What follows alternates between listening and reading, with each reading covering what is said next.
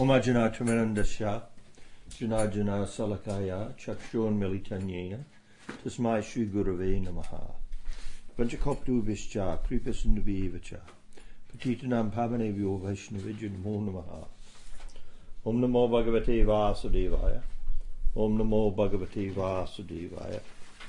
Om Namo Bhagavate Vasudevaya. Narayanam Namaskritya Naram Chaiva Narotamam Devim Saraswatim Vyasam Tatodayam Udirayat Nastapriyeshu Abhyeshu Nityam Bhagavata Sevaya Bhagavatutama Shloke Bhaktir Bhavati Naistiki. So, good evening, everyone.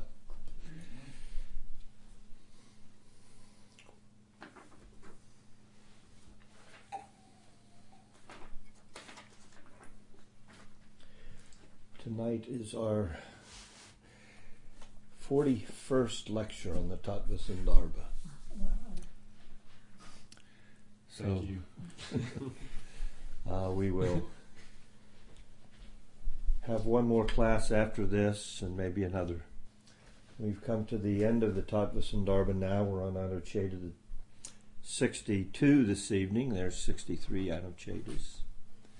And tonight's Anucheta means section. Srila Jiva Goswami's approach is he tries to deliver a philosophical point by using some specific reference. Generally that reference is a verse of the Srimad Bhagavatam or a few verses. Like tonight, he's going to go to the Bhagavatam in 3 or 4 verses, no, maybe more than that, to give us a more depth understanding of the 10 topics of the Bhagavatam. So if you look at the sheet, what Srila Jiva Goswami is doing here is he began by trying to bring us to a deeper understanding of that Supreme Personality by first looking inward at ourselves. He's done this. This will be the second time in the Tattva Sandarbha where he's done that.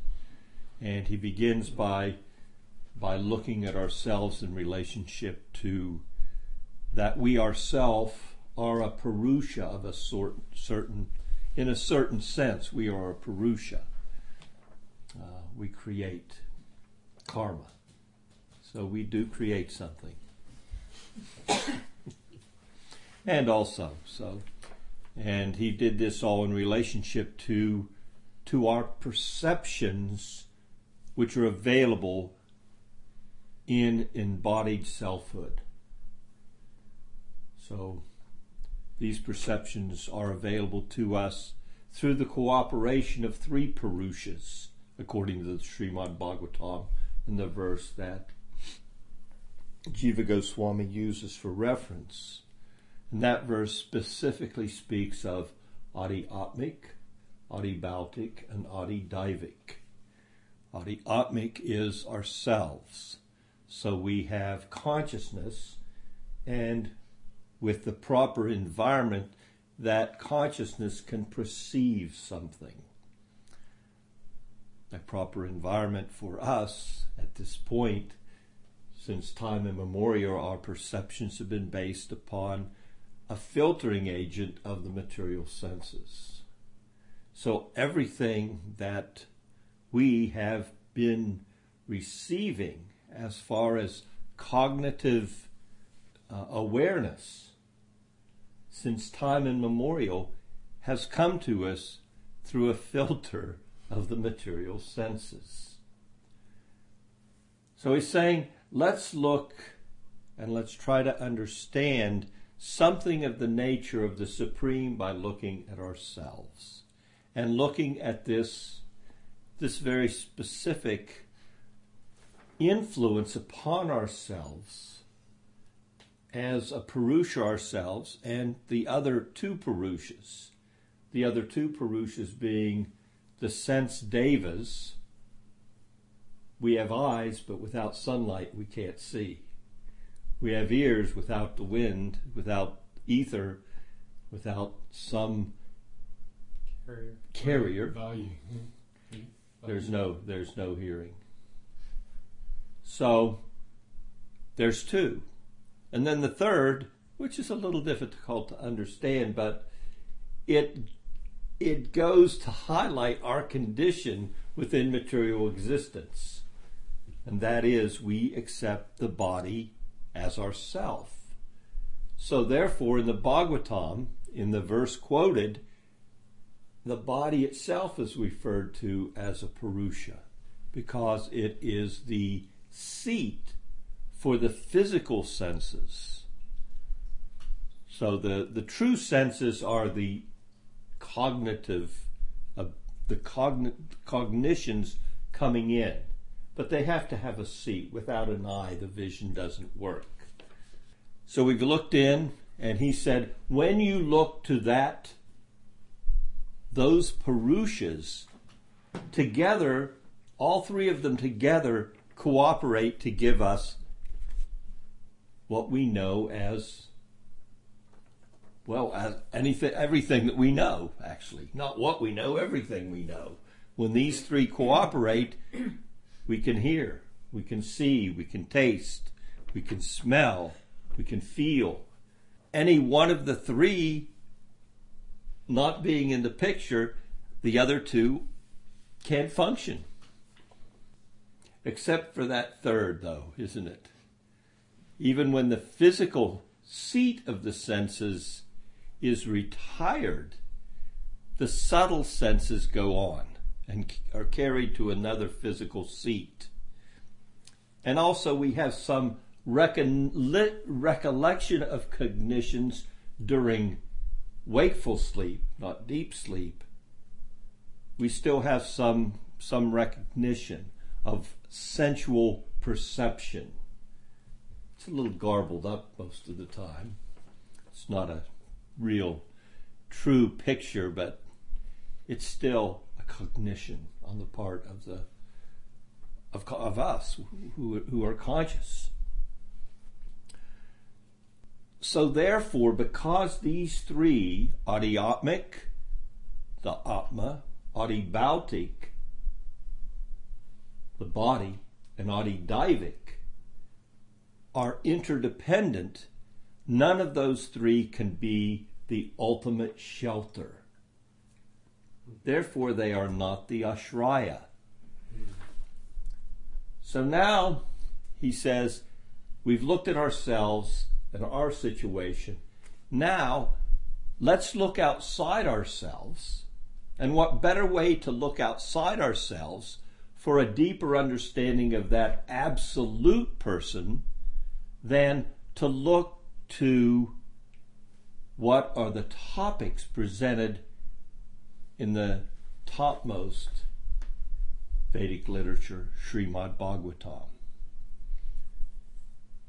So he's going to finish up Tattva Sandarbha by looking at the second presentation in the Srimad Bhagavatam of the 10 topics. And by understanding the 9 topics that are sheltered by that 10th Ashraya, the Supreme Personality of Godhead, then we can have a deeper appreciation and understanding of him.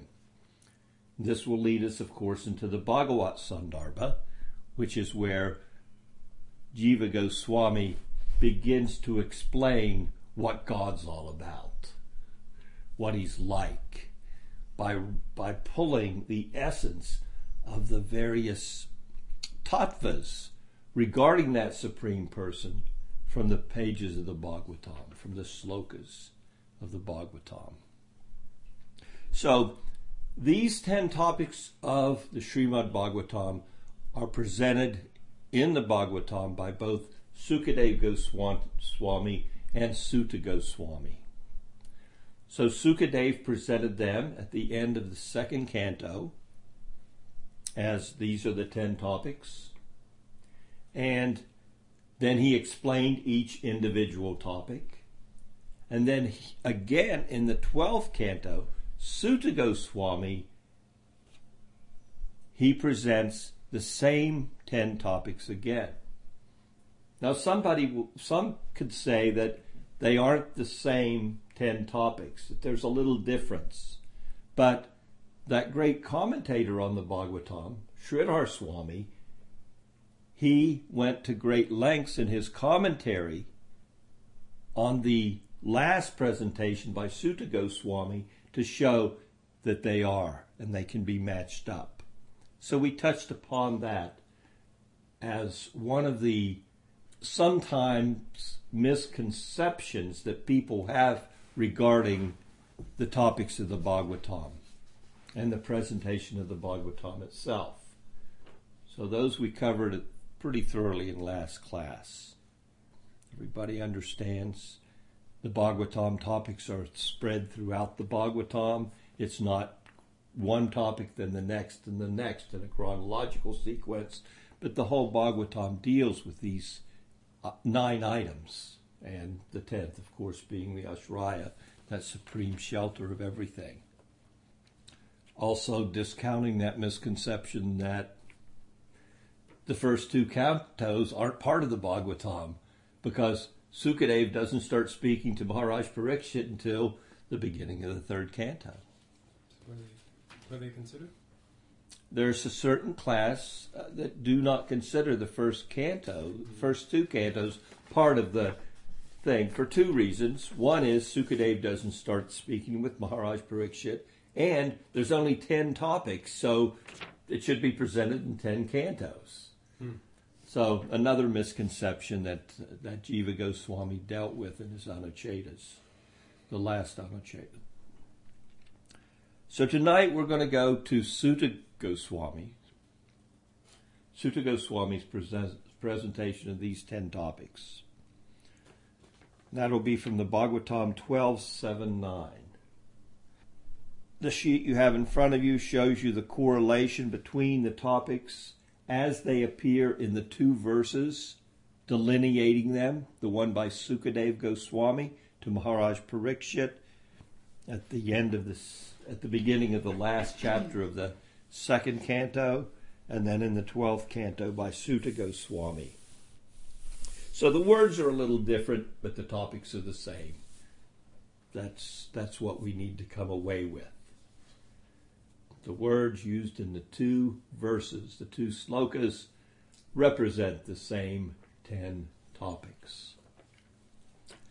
Also the presentation that an understanding that a major Purana, which Srimad Bhagavatam is, must address comprehensively all 10 of these topics. So that's shown at the bottom of the sheet there, that a minor Purana only generally deals with 5 of them comprehensively. The others, of course, are mentioned because it couldn't be a full presentation. There's a major and a minor Purana there. So we're going to go to the 62nd Anucheta. Description of the first 5 topics intuitively signify the 10th. Description of the first 9 topics, intuitively signify the 10th, the Ashraya. Part 1. This verse is from the 12th canto, 7th chapter, 11th verse. Now he's given in the 9th verse, the 10 items are listed. Sargo, Sharta, Visargascha, Vriti, Raksantaranicha, Vamso, Vamsanucharitam, Samsta Hetur Apashraya. So his verse 11, Sutta Goswami speaking, and he's explaining Sarga, the preliminary creation. The primary creation, Sarga, refers to the destabilization of the neutralized gunas of unmanifest primordial nature, giving rise to the first evolute Mahat, from which evolve successively the threefold principles of individuation, becoming individualized. Ahankara, the I principle or ego. Individuation. The subtle aspect of the elements, sound and so on, the senses and the gross sense objects. So the first stage is Sarga. Sarga. What happens? The Lord looks upon Prakriti or Pradhana, it's referred to both ways, and he impregnates that with those jivas who still have unfulfilled material desire. I like his wording because we get an idea that the material energy, the unmanifested material energy, the Lord looks upon it and it's in a stable position. It's not doing anything. From the last annihilation, the gunas are no longer interacting. Gunas are neutralized in the state of dissolution. And all the jivas have what? They've entered into the Lord Sri Vishnu's body. So he looks, some say he breathes,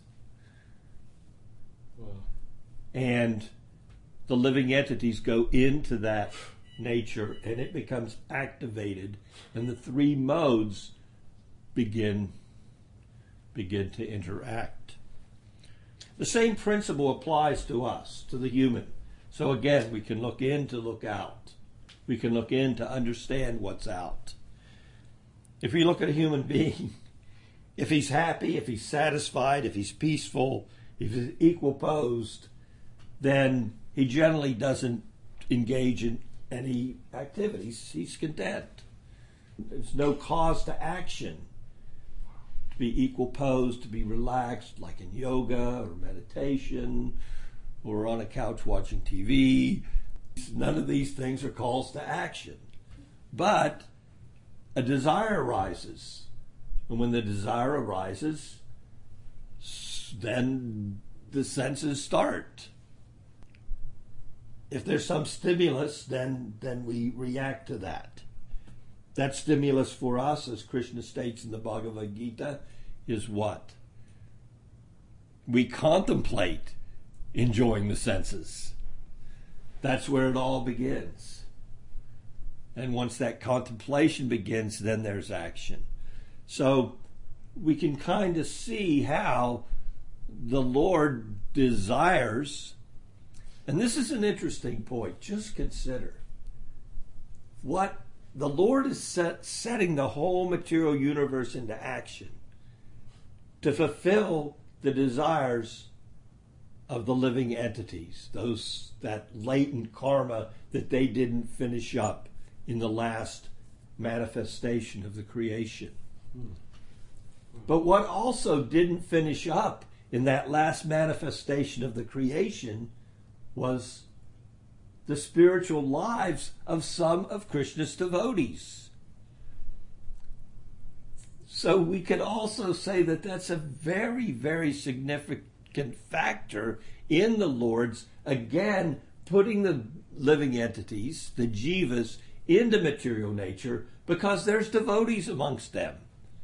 And those devotees have some little bit of karma left, but they are devotees. So Krishna's giving them shelter in his external potency so that they can finish up their devotional lives. So in the Bhagavad Gita, Krishna is explaining the total material substance called Brahman. In this instance, the word Brahman is referring to Prakriti,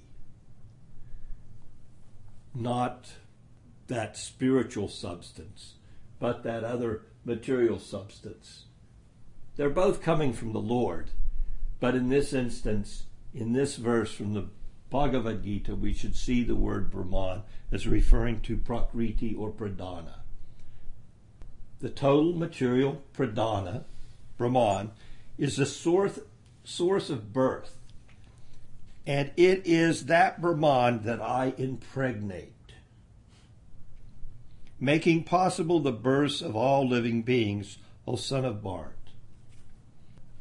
We're going to walk through this just a little bit, because to get into it deeply, then we would have to pull out the discussion between Lord Kapila and his mother, Devahuti, and discuss the whole Sankhya philosophy.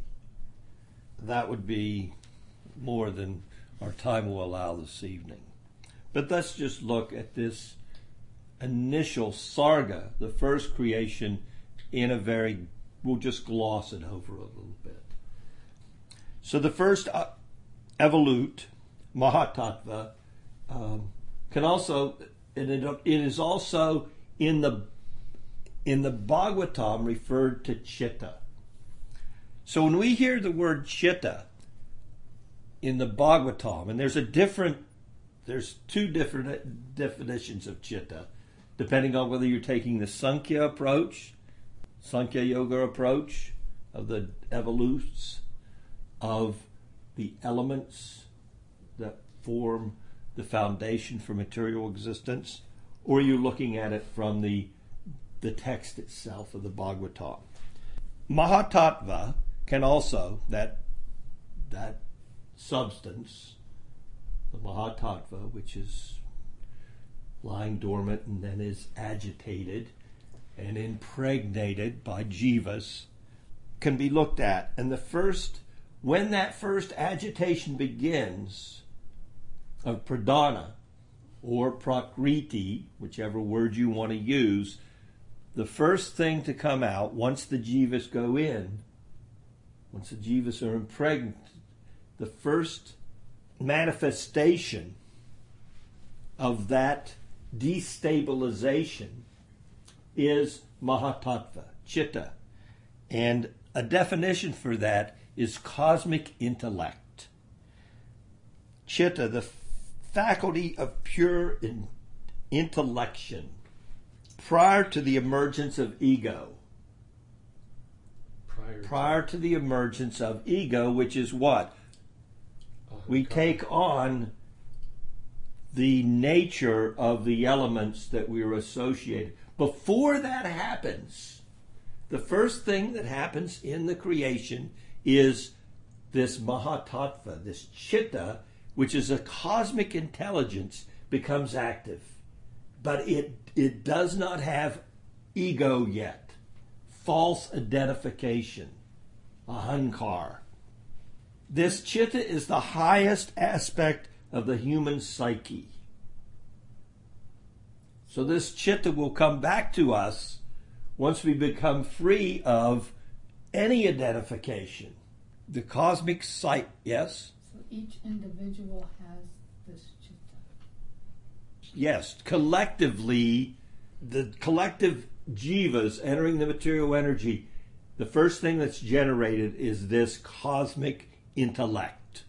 This is all part of Sarga.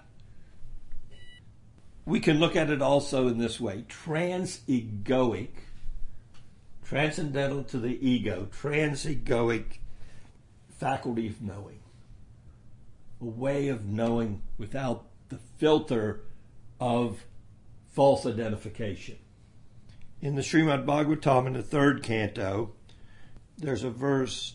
The nature of Chitta is given in this verse. Chitta is transparent, swacha, free of perturbation. Doesn't get perturbed. Not upset by anything. Right. Sweet. Santa, peaceful. It's another. And locus for direct realization of Bhagavan. Bhagavatapadam. Direct realization. Is the Chitta. Is where it comes We're able into to play. do it through that. Yes. Conquering the ego. Got yes. It. Got it. Sweet. Step one. So, Mahatattva or Chitta comes out of that impregnation of the material energy. And then the next stage of Sarga begins. Ahankar. With three aspects corresponding to the three gunas. These three ahankars stimulate further creation of certain aspects of the material manifestation. So I'm going to walk through those. The Vikarika Ahankar, that's Sattvic. So Vikarika Ahankar produces general principles of individuation. General principles. Beingness. I am. And also, at that time, the mind and the presiding deities begin to manifest. All this is happening, again, this is before Brahma comes in. So the administration hasn't come in. This is just things kind of gelling. The gestation of creating what will be the elements that will give Brahma the ingredients to place those jivas in material bodies. The next ahankara, the rasic, Taijasa ahankar, rasika ego, force produces both conscious and unconscious capabilities, dynamicism, intellect in the 10 senses. Okay, so a little bit of passion, and from that passion comes dynamicism. Things become dynamic, and the intellect, material intellect, buddhi, as opposed to chitta, buddhi. Difference. How to interpret things. This will come up a little bit later. And the 10 senses. Bhutadi ahankar, tamasika ego. Now things are becoming a little bit more coagulated with the mode of the ego in the mode of inertia, and we have inert things, elements. The 5 ton mantras, sight, sounds, smells, tastes, and the 5 material elements. All those things, subtle and gross, earth, water, fire, air, ether, and then that whole. I'm not going to go into Sankhya tonight. We're just going to touch upon the 26 elements, and if you want to study it, go to that discussion with Kapila. I'm going to stick with probably the Tatsandarbha. Understand that in the language of the Bhagavatam, when we hear this, there is a distinction when we hear the word chitta and the word buddhi. When we're discussing Sankhya philosophy, in the language of that philosophy, chitta is referred to as buddhi. So it's not backwards, because Sankhya philosophy refers to both chitta and buddhi and equates the two terms. As being equal? Yes. I see. Whereas Bhagavad philosophy, the way it's presented, when we look to chitta, we look to that non-egoic purified intelligence. And okay. That's what I learned, and I had a question about it, and you just answered it. Thank you. Buddhi is when there is ascertainment of the nature of objects presented to our awareness, and it helps the senses perceive objects because we have prior impressions. So the buddhi goes to the storehouse of impressions and says, it looks like a cow. It has horns, it has 4 legs, it has an udder, gives milk, must be a cow. So the buddhi is going up into that prior storehouse of impressions, and it's arriving at a conclusion from the cognition that the senses are presenting to the consciousness. From previous life? Yeah, well, from previous life, from this life. In this life, the buddhi has to be affected by this life. If you're born if you're born in one culture, it's not going to be a cow. It's going to be a whatever the word for a cow is in Chinese or Thai or So the buddhi is that filtering. It's putting it into a way where the mind, the intellect can grasp it. So the senses are providing some cognition to us of the world, and we are filtering it through impressions. And Prabhu, those impressions, are those called samskaras? Yes, that's Okay. yeah. Right. So Srimad Bhagavatam thus makes a distinction between chitta and buddhi, whereas Sankhya ontology does not make that. Sometimes you'll hear somebody referred to it. Yes, sir. Wait, so the impressions are stored? They're not stored in the chitta? In a buddhi. Well, they are stored. The impressions are there. Yes, since time immemorial, there are impressions that would be in the chitta and from prior lives. If you had unfulfilled seed seed of desire, then that's the whole reason for the material creation. So yes, it's there. But when we're in cognitive awareness within the material realm, then the buddhi is the filtering agent that allows you to say that's a cow, I want this, or what, Does that make sense? And those are the subtle impressions in the subtle body that we take with us after. The buddhi is helping us. Yeah. Because the chitta is pure, kind of like pure Yes. consciousness, but Yes. it's also the storehouse of like impressions. It's pure, but it's pure when? When it's inactive. It's that consciousness, that intellect, before it goes through the filter of ahankar. Once we go into the filtered stage of existence, which is material life, then it's that same consciousness filtered is buddhi. So it's, Thank you.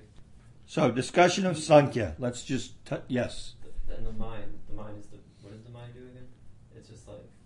well, that's coming up. Manas. They'll get to it. The mind, yes, it doesn't. The discussion tonight's not going to go deeply into the mind. The mind is also a filtering agent. I would say that's probably what, when we look at the mind, acceptance and rejection. Whereas buddhi is giving you something to say yes or no to. The mind is actually making the decision. I want that. I don't want that. That's hot. That's cold. I like that. No, I'm not going to eat that. So the mind is the false decision maker until you pull it under control and you tell it what you want. In the meantime, it tells you what it wants. So let's talk quickly Sankhya. Sankhya generally has 26 items. Very quickly, as you know, Sankhya philosophy tells us how from subtle to gross, from one element to the next, the entire material manifestation takes place. This all falls again under Sarga. Let's go over the 26 items. Mahatattva or Chitta, after Pradhana has become agitated. Ahankar. Manas, the mind, the determining agent, determining our actions, or pulling us. Sometimes we're determining, sometimes it's determining. And buddhi, that intelligence that helps us figure out what's what. We have the cognitive senses, conative senses, outward senses, working senses, 5. Speaking, grasping, walking, excreting, and procreating. We have the cognitive senses, hearing, touching, seeing, tasting, smelling. We have the gross elements, earth, water, fire, and ether, also known as the Mahabhutas. And we have the subtle elements, sound, tactility, form, taste, smell, also known as Tanmatras. Those are the 24 elements. We add to that the jiva. We have 25, and we add Paramatma, and we have the 26 elements that comprise the Sankhya philosophy.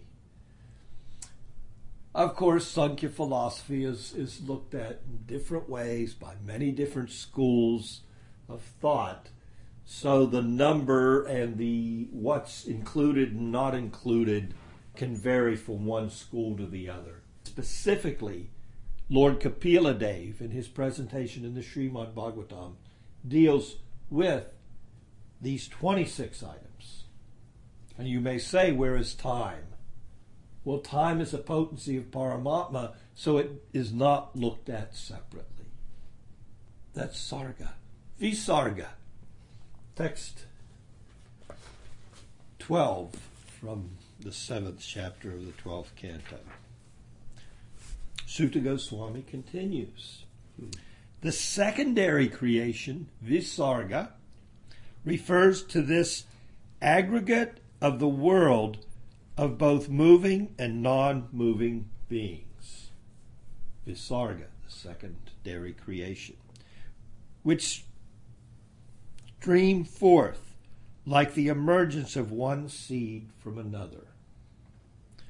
This aggregate is derived from the totality of all these evolutes of primordial nature,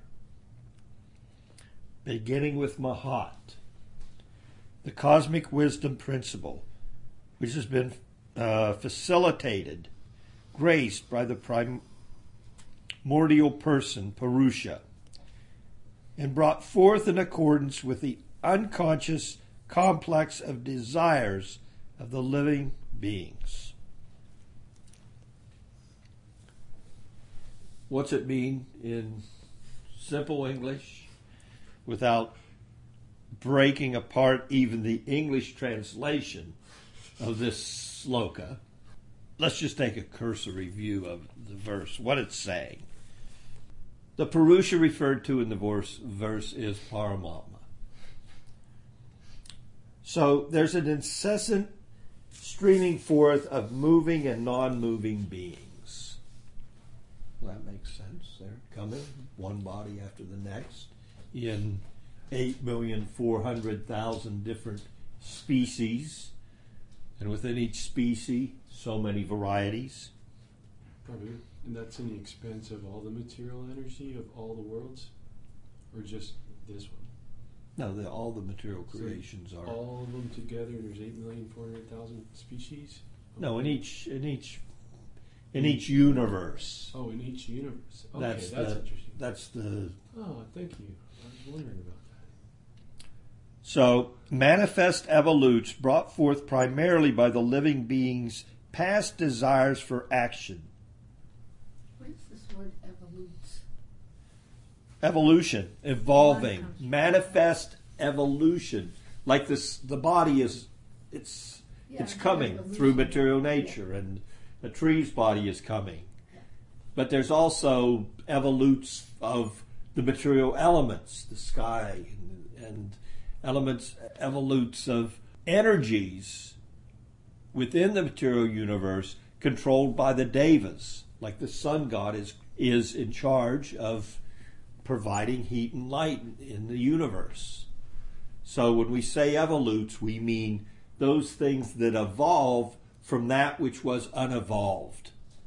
It was in a dormant state, and then these things are coming. Again, we're confronted with a current acharya who is pushing the English language to its very limit. And when the words aren't there, they make them up. But they work. I can't even pronounce some of them, so you have to excuse me. That's the next thing. The Mahabhutas are further combined by the process of Panchikarana, quintuplication, quintuplets. And here, what the author does is he explains that really one element is that one element, half of it's that one element, and the other half is 1/4 of the other elements. Mm-hmm. Quintuplication. Mm-hmm. He doesn't go deeper in that. That's a footnote. He's arrived at this wording from studying some other Purana and seeing how the specific material elements, earth, water, fire, air, and ether, are manifest. They come into being by this administration of the universe. So Brahma creates the bodies for the myriad of living entities per their stored up karmic impressions from their previous lives. Not only does he make bodies for those jivas who have stored up impressions, he also has some self-born sons coming from him directly, just like he was self-born from Garbhodaksha Vishnu. Atri, Vasista, Daksha, Manu, and others. Some of his sons are also the Prajapatis, the progenitors, whose offspring populate the universe. The secondary creation can be wrapped up in this simple phrase. The seeds of this creative process are the living entity's fruit-bearing activities. The jiva's activities create the material atmosphere. Brahma gives rise to bodies that allow us to fulfill that unstored potential of reaction, either good or bad. Wow. The third item, sustenance. I'll just quote one verse. Just go through this one quickly.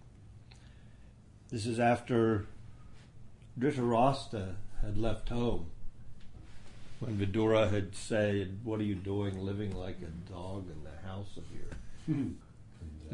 of your enemy?" You look at you; your senses are failing. You need to make a change in order to get out of this place without the worst of reactions. So Vidura spoke with him, and Dhritarashtra took it to heart, and he went off to the Himalayas. And Yudhisthira came back home, and there's no Dhritarashtra. His wife was Gandhari, is that right? So she was also not there. And Vidura had left. And Dhritarashtra's like heartbroken. Where? These are, you can imagine, 3 family members, old and feeble in his eyes, they disappeared. And he's the only Call the police. Let's go out and get a search party. And that's exactly what he wanted to do. And what Narada say? Well, actually, Dhritarashtra's not only going to make it another 5 days. You'll never get to the Himalayas in time. And his wife is going to go into the fire when he leaves. Mm-hmm. So there's no use trying to save her, although you'd like to bring her back and give her shelter for the rest of her life. She's not going to be there to give shelter to by the time you arrive. And Vidura is going to... he's going to go to holy places. You'll never find him. He's renounced the world. He's a sannyasi. He has no position in society. So how will you ever locate him in that society of man? Sustenance. Ahastani suhastanam.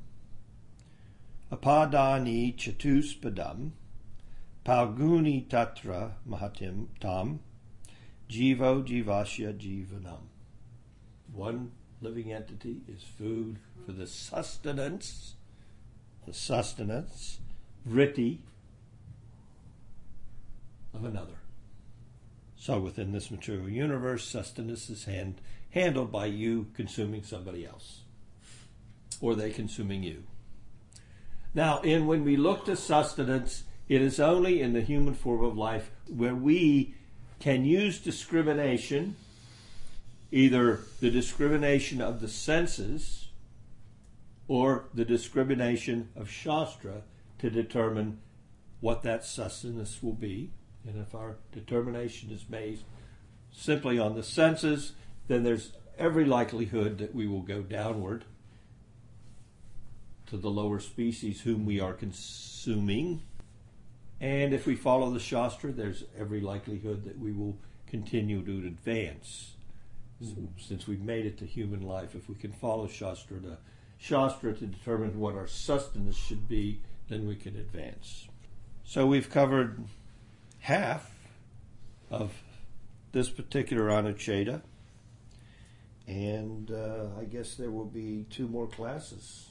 So are there any questions? Thank you so much. Hare Krishna, Vanchakalpatubhascha, Kripa Sindhubhya, Patitanam